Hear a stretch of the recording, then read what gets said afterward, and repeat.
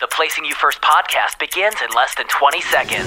Visit crcgroup.com to subscribe, download our award-winning tools and intel articles that help you stay aware of emerging issues and trends, or get a snapshot of the insurance marketplace with our industry-leading Ready indexes. You'll find it all on crcgroup.com under Tools and Intel. Over the last 50 years, Negley Associates has built a solid reputation as a leading insurance provider for the behavioral healthcare, addiction, and social services industry. Negley strives to meet the unique needs of behavioral healthcare providers by bringing together world-class insurance experts to create a broad spectrum of customized insurance coverage solutions, along with unmatched underwriting expertise, unparalleled claim services, and top-quality risk management. I am so pleased today to introduce Mr. Ron Zinnett, General Counsel for the Mental Health Risk Retention Group, that's MHRRG, and Risk Management Consultant for Negley Associates, who will speak on this most important and timely topic, what agents should know about violent patients and the behavioral healthcare professional liability policy.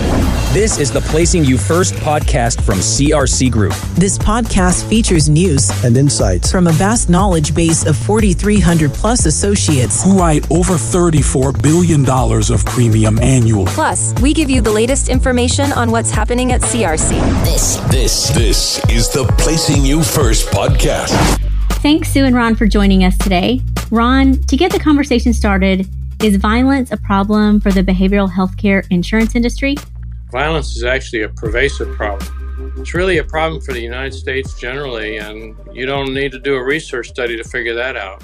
All you have to do is turn on the television news or read a newspaper.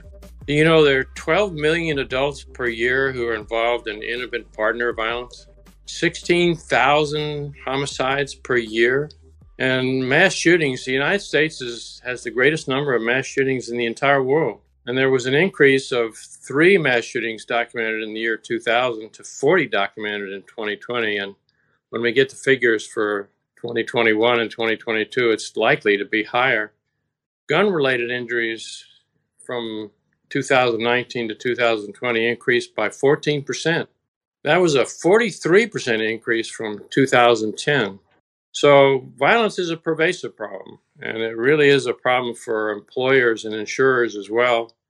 Employers, when their employees are violent, they're subject to negligent hiring and supervision claims, and those are normally covered by insurance. Violence is a problem for property owners and insurers because there are premises liability claims that have when there's violence on their property. And boy, violence really is a problem for behavioral health care providers and their insurers. We keep careful track of the types of claims that are made against behavioral health care providers in our industry. And violence is among the top 5 most frequent claims year after year after year. And generally, it's the professional liability policies that respond to those types of claims. You know, I do want to tell you what the top 5 claims are. It's sexual misconduct is always the number 1 most frequent claim. But suicide, malpractice, and violent acts committed by patients are basically tied for second. Then there are medication error claims and employment practices claims. But we know that because, gosh, at Negley Associates and Mental Health Risk Retention Group, we've participated in literally thousands of cases that we litigate over the years, and we've got a 50-year database of claims. And of course, we pay really careful attention to those kinds of claims that we participate in. Ron, can you put violence in context for how claims arise against behavioral health care providers? You know, as I said earlier, we really do pay careful attention to the claims that we litigate.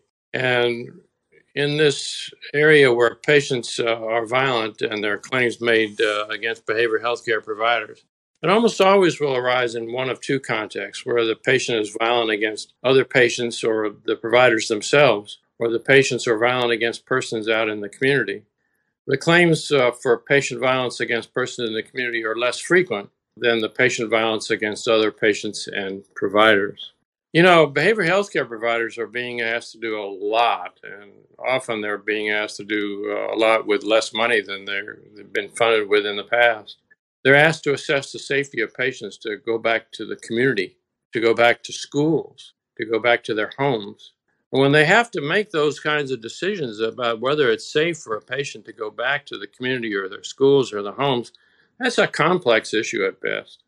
My bet is that there aren't really very many accurate crystal balls out there so that people can look into the future. But that's what we're called upon in the behavioral health care industry to do. Not only that, but now there are about 130 identified risk factors for violence risk. That's a complex issue at the very best. And what happens is that behavioral health care providers are hit with lawsuits when their patients are violent and hurt somebody. And the courts have pretty consistently said, we're not going to hold behavioral health care providers liable for failing to predict a particular violent event. But we are going to hold them liable when they have a duty to warn or to protect.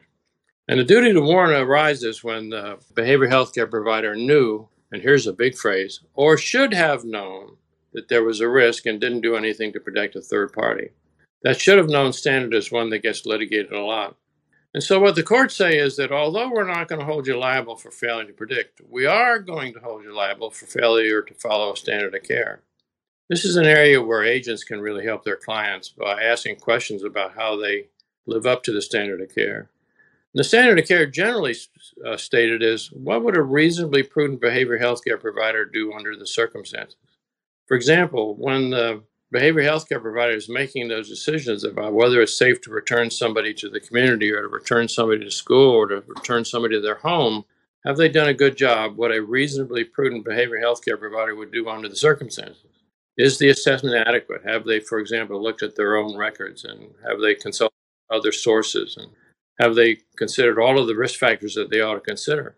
And then have they done a good job on figuring out what are the things that they need to do to make potential victims safe? You know, one of the reasons that the behavioral health care providers have such a complex case is that almost nobody who's mentally ill is going to actually commit a violent act.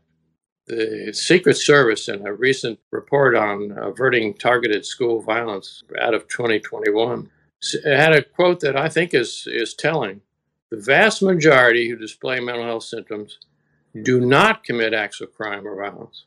Mental health symptoms constitute potential contributing factors as part of a constellation of other factors and should not be viewed as causal explanations for attack planning.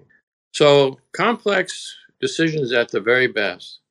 Paul Applebaum, who's a professor of psychiatry at the Columbia University, and in my judgment anyway, one of the top 3 people in the country on figuring out if there's a risk of violence and what to do about it, he said recently, a great deal of what is responsible for violence among people with mental illness may be the same factors that are responsible for violence among people without mental illness.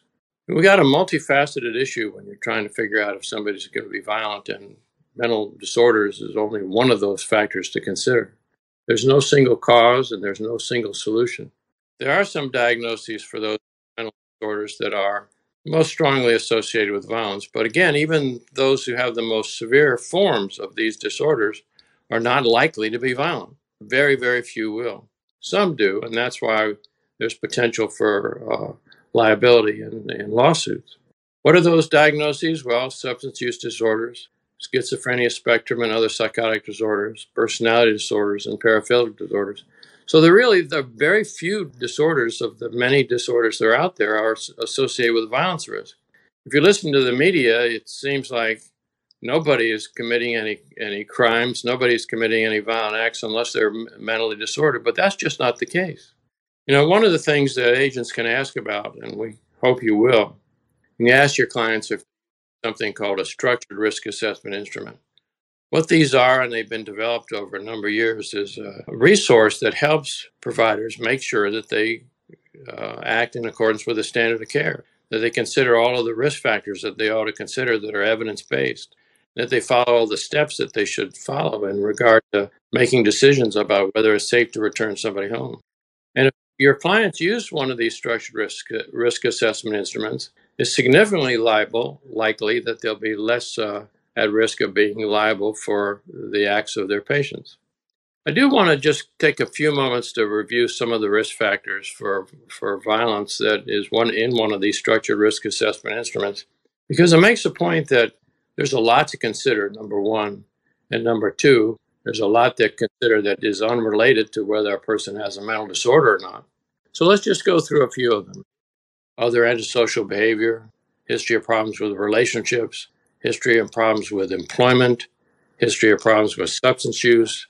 And then there's major mental disorder, of course, and personality disorders. And then whether or not the patient has been subjected to traumatic experiences himself or herself, whether the patient has violent attitudes, whether or not they've had difficulty dealing with the treatment or supervision response. And then whether or not they have recent problems with the insight as to whether or not they can be violent in response to certain triggers or warnings. And then do they have violent thoughts or intent? And do they have some recent problems with instability? And do they have future problems accessing professional services? And do they have difficulties with their living situation? Do they, for example, live in a really high crime area? That significantly increases the risk of violence. Do they have problems accessing personal support? And do they have stressful situations and difficulty coping with matters? So there's a lot to consider that's unrelated to whether a person has mental disorders or not, which makes it even more complex for people who are behavioral health care providers. So you want to also ask as an agent, how do people plan for the safety when they make decisions to return a patient back to the community? How do you plan to keep potential victims safe? And what you do is basically you figure out what are the appropriate steps given the risk factors that have been identified. And then how often do you monitor a patient? And what's the treatment provided to a patient given the effectiveness of past treatment? And then how do you address the particular victim who might be at risk? That's great information, Ron. How can agents help their clients? Well, there are a number of things agents can do. And at the very beginning, it's important to stay aware of the leading loss drivers. And we talked about the 5 most frequent claims made against behavioral health care providers. And then also ask their clients about risk management tools. What risk management tools do they use? Do they utilize structured risk assessment instruments, for example? And then ask about how clients safety plan for violence risk and let insurance underwriters know about that. And then it's important for clients to partner with risk management specialists who are knowledgeable about emerging trends in the field. At MHRG and Negley, we provide an individualized risk management program. And then, this is an important one. Be aware of exclusions and notification requirements and professional liability policies that limit coverage. You don't want your clients to be subjected to a policy that doesn't provide the kind of coverage that they thought they were buying. And then last, and maybe most important, partner with insurance providers that specialize in coverage for behavioral health care, addiction, and social service providers, just the way we do at MHRG and Negley. Again, thanks, Ron, for the presentation today. For more information, please feel free to contact me directly, or you can access all the information you need by visiting our website at jjnegley.com. That's jjnegley.com.